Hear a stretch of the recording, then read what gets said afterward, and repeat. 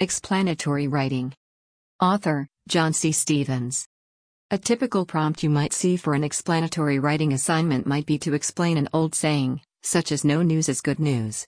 Explaining an old saying can be a good exercise in clarifying something, which can help you write better on all of your writing assignments.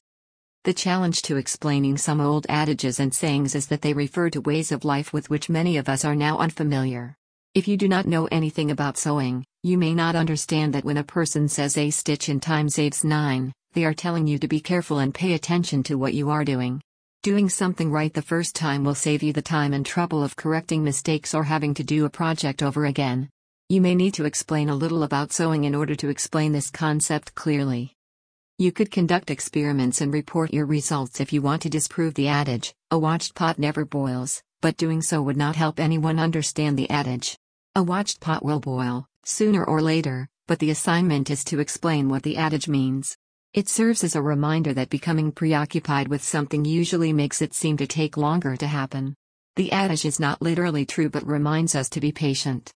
If you want to write better explanatory writing assignments, think about how you came to understand what a saying means. You can disagree with the saying, "no news is good news," but explain the reasoning behind it. That is, people are quick to report bad news, but not so quick to report good news. If we do not hear any bad news, it must mean that nothing bad has happened.